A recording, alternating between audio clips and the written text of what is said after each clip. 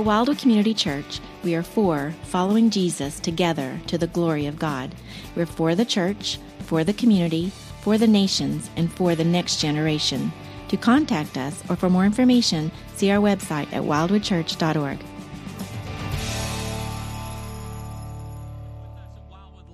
Weeks, you know that we've been walking through a series called Mission Endure. And we've been talking about how we might be able to endure on the mission that Christ has called us to.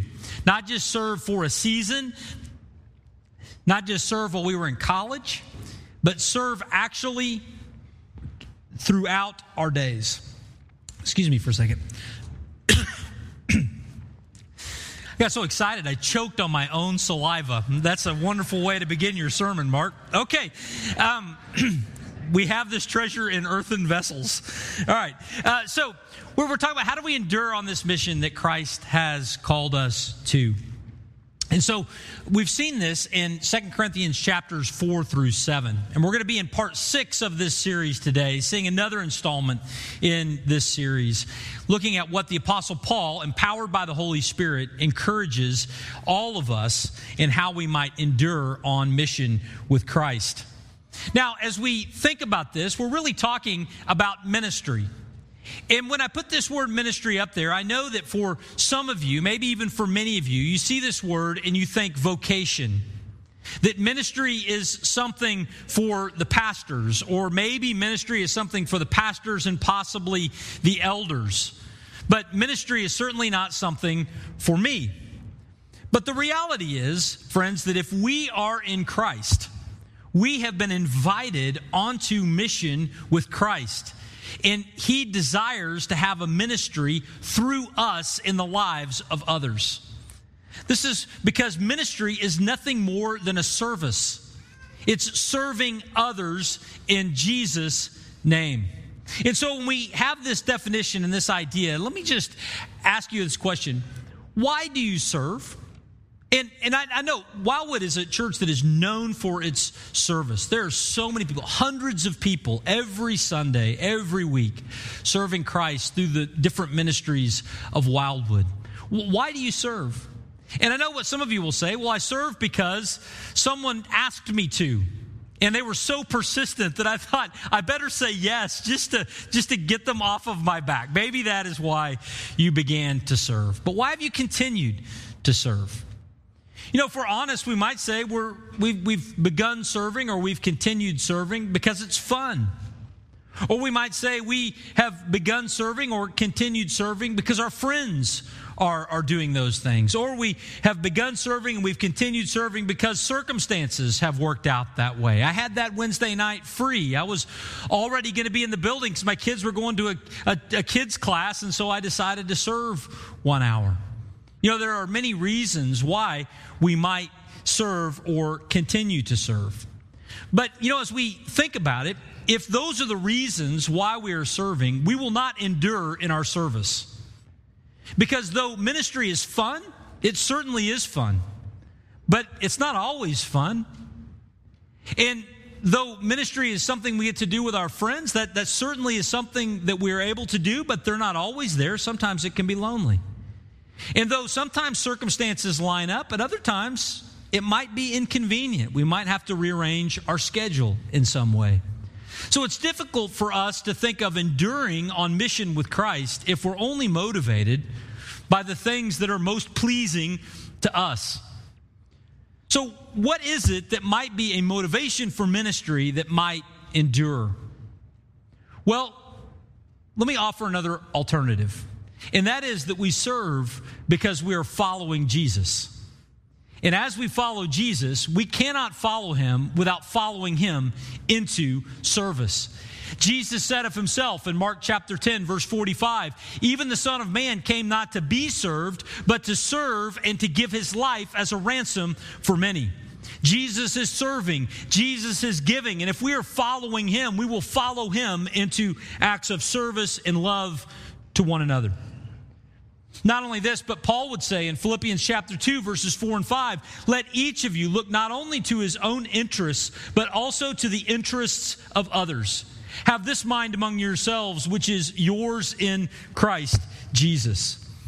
Jesus modeled service. He modeled ministry. And if we follow him, we will follow him into service and ministry to others. Jesus will persist in that mission. And if we follow him, we will persist and endure as well. Now, when we think of this idea, it reminds us of what we saw Paul say back in chapter 5 of 2 Corinthians. When he makes this comment, he says, "And Jesus died for all, that those who live might no longer live for themselves, but for him who for their sake died and was raised."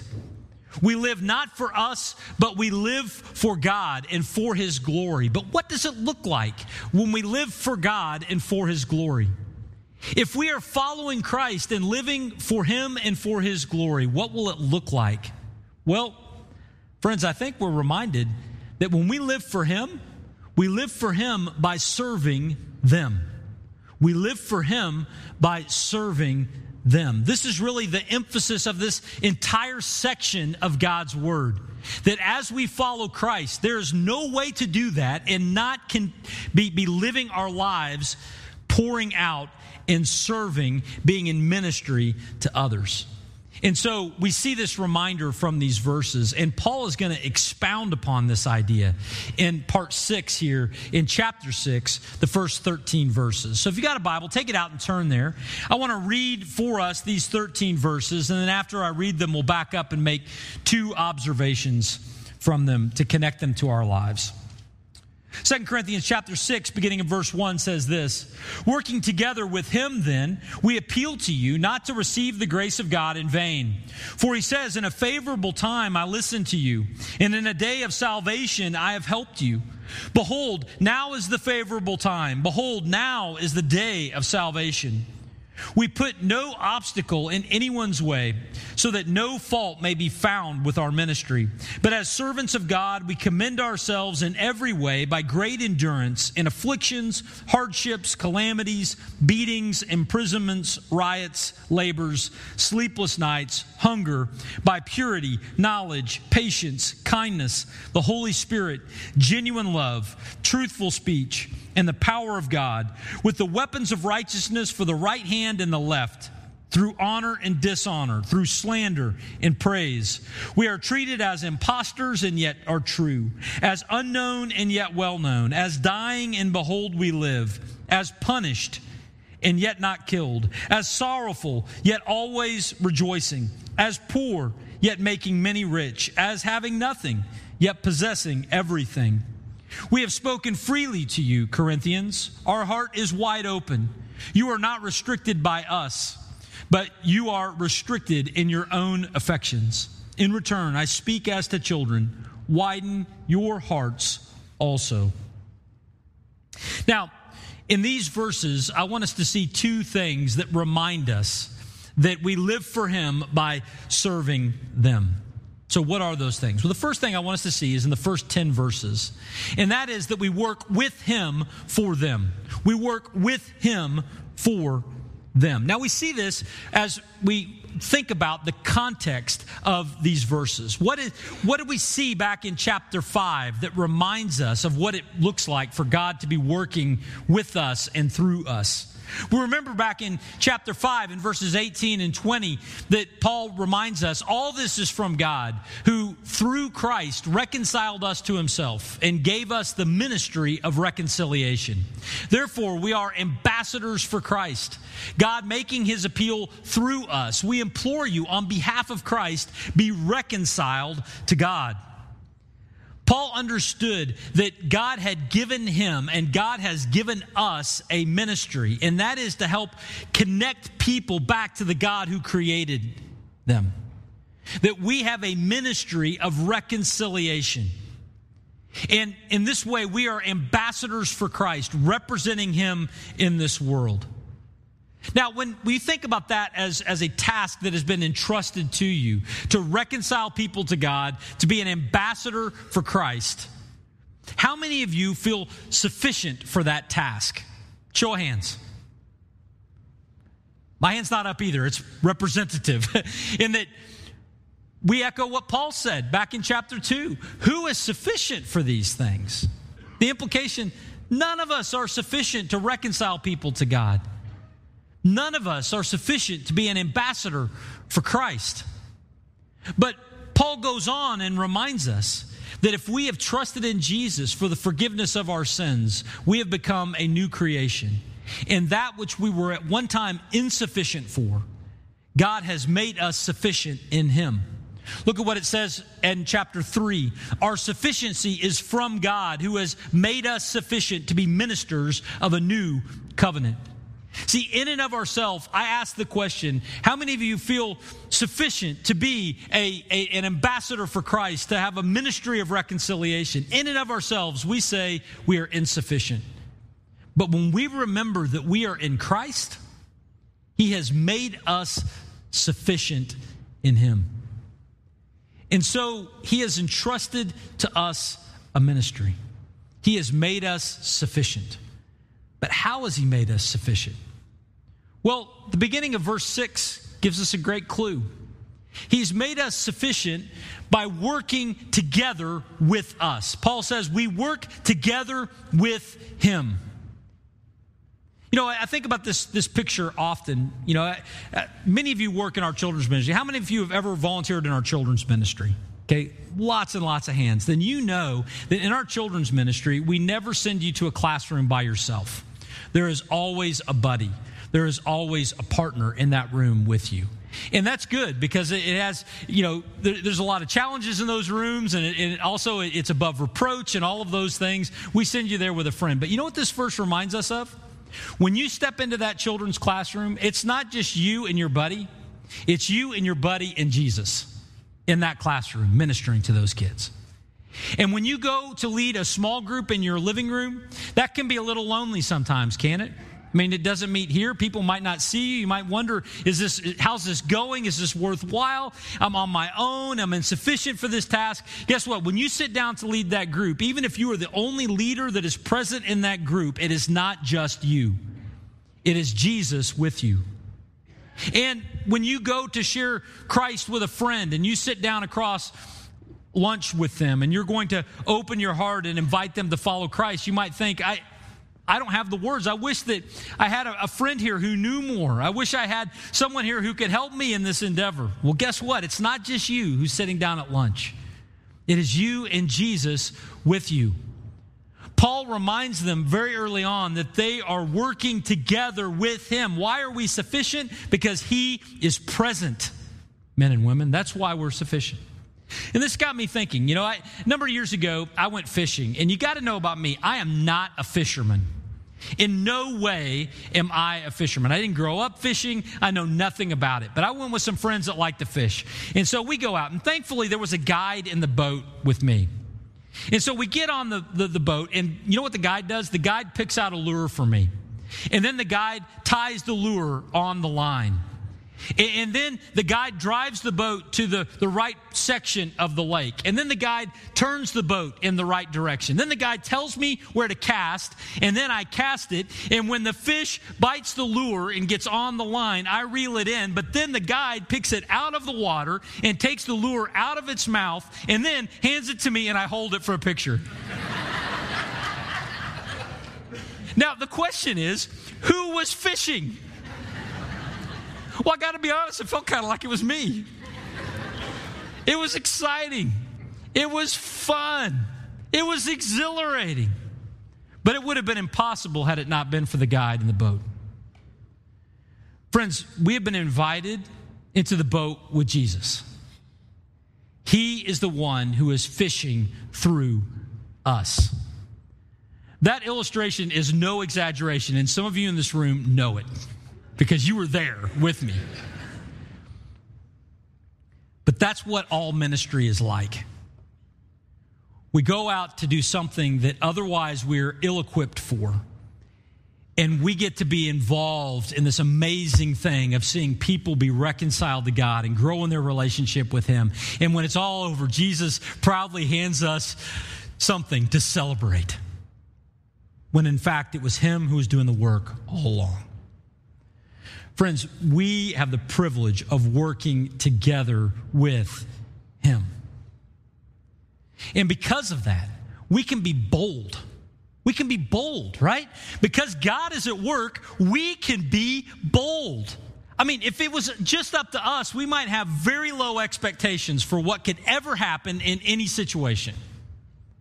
But if God is at work, friends, the sky is the limit. He created the sky. There's nothing above him. There is nothing beyond him. And so why would we not be bold in our opportunities for ministry, knowing that he is already at work? But this boldness carries with it a second aspect, and that is an urgency. For Paul, it wasn't just that he was bold in his ministry, and he was encouraging us to be bold, but also there was an urgency to his tone. Look at what it says. It says, working together with him then, we appeal to you not to receive the grace of God in vain. For he says, in a favorable time I listened to you, and in a day of salvation I have helped you. Behold, now is the favorable time. Now is the day of salvation. The Apostle Paul is writing here, and he reminds them, friends, it is necessary for you to respond. It is necessary for us to not just have God's word read over us or around us or to share the faith of a friend, but it's important for us personally to begin to follow Christ, to make him our Lord, and to orient our lives in his direction. If we just watch what's happening to others, then the grace of God is in vain. It is useless to us. And Paul knew that it was important that they respond while they had time. And the time was now. Paul quotes Isaiah chapter 49 here when he talks about this favorable time and the day of salvation. That was written in the Old Testament time, written 700 years before Jesus came into the world. But Paul says, hey, if Isaiah was talking about a future time when salvation would come, guess what? That time is now. Don't delay. Trust Christ. Follow him now. That's what his point was. There's an urgency to it. There's a need for people to respond. Now, I don't want to camp on this, but I think it's important for us to see in these 2 points, in these couple of verses, a great distinction in Christian theology. In Christian theology, at times, there are debates, and the debate goes something like this. Is it God's sovereignty, or is it man's responsibility as it relates to different things in our lives, whether it's salvation or growth or whatever it might be? In this little pair of verses, friends, we are reminded that it is both. God is sovereign and at work, so we can be bold, knowing that he is drawing men and women to himself. And yet, it is the responsibility of individuals to respond in faith.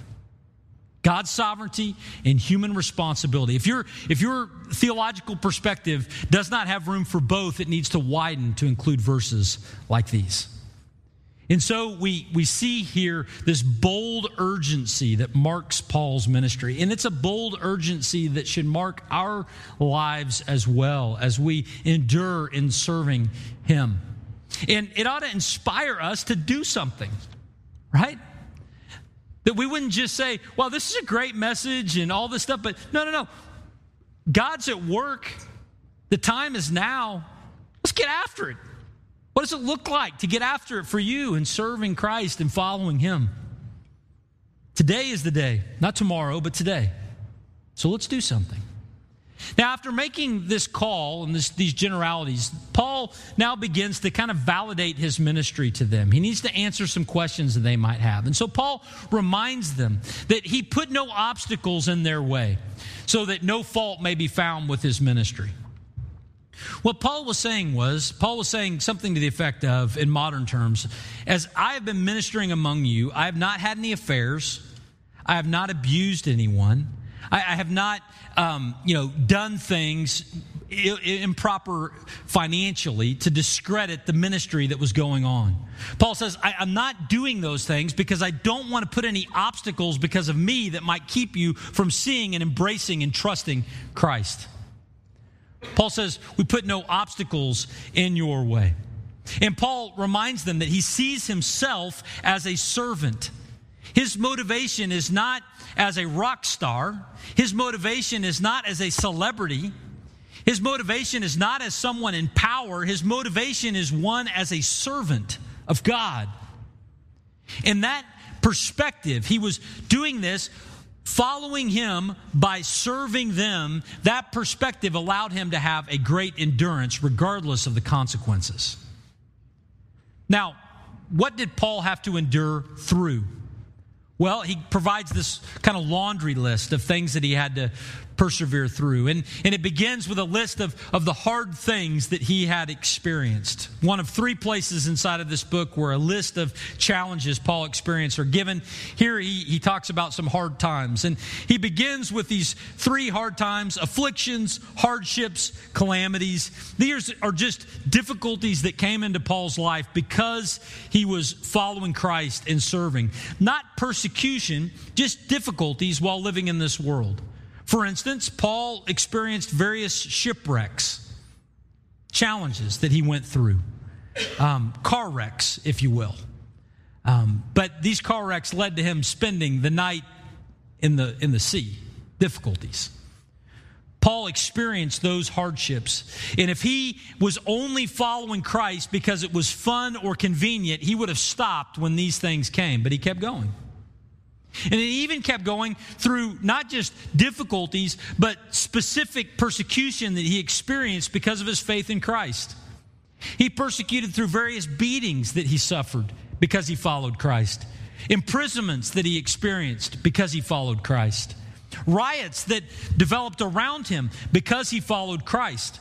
Again, if he was only in this because it was convenient or because he was with his buddies, he would have stopped at some point, but he persisted. And how was he able to persist? Because he had the perspective of a servant. He would continue to serve as long as there was need. And he kept going. Not only that, but he even went through labors and sleepless nights and hunger. Ministry is hard sometimes, isn't it? I'd be lying if I said there weren't nights that I lost sleep because of things that are happening around Wildwood. And I say that not as someone who says that alone, but around this room. There are people who you're involved in the lives of those around you, you're serving, and because of the challenges and difficulties that people are experiencing, you have lost some sleep as well. If our perspective towards service is only about it being fun, then we will quit eventually. We will not endure because there are times when it's not fun. But Paul persisted even through hard times because he had the perspective of a servant. Not only that, but he was able to do this because the Spirit dwelled within him. The Holy Spirit dwelled in Paul's soul. And because of that, he had the power of God to face these challenges and to respond with the fruit of the Spirit.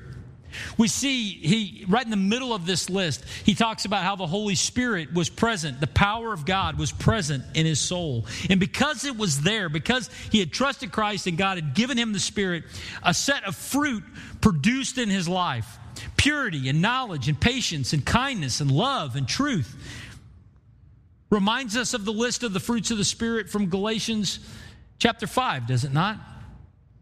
This is what happened as the Spirit came to reside in Paul's soul. This is what happens as we rely upon the Spirit that has come to reside in our souls from the time that we have trusted in Christ. And with that kind of power, it enables us to endure and to persevere.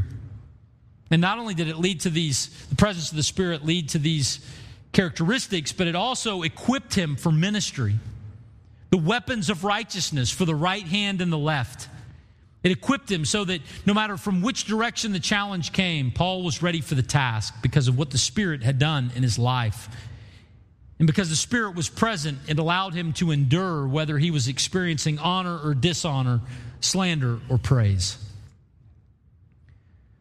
Friends, Paul was able to endure through hard times because the Spirit was at work in his soul. But a third thing, he focused on the unseen. He focused on the unseen. What are we focused on? Are we focused on what is seen, or are we focused on what is unseen? Paul continues in verses 8 to 10 with a number of comparisons. He talks about one thing that is seen, one thing that the Corinthians might have observed about Paul, and then he told them what was really happening. The things that they had seen was they had seen Paul treated as an imposter. They had seen him be really unknown. He wasn't a celebrity.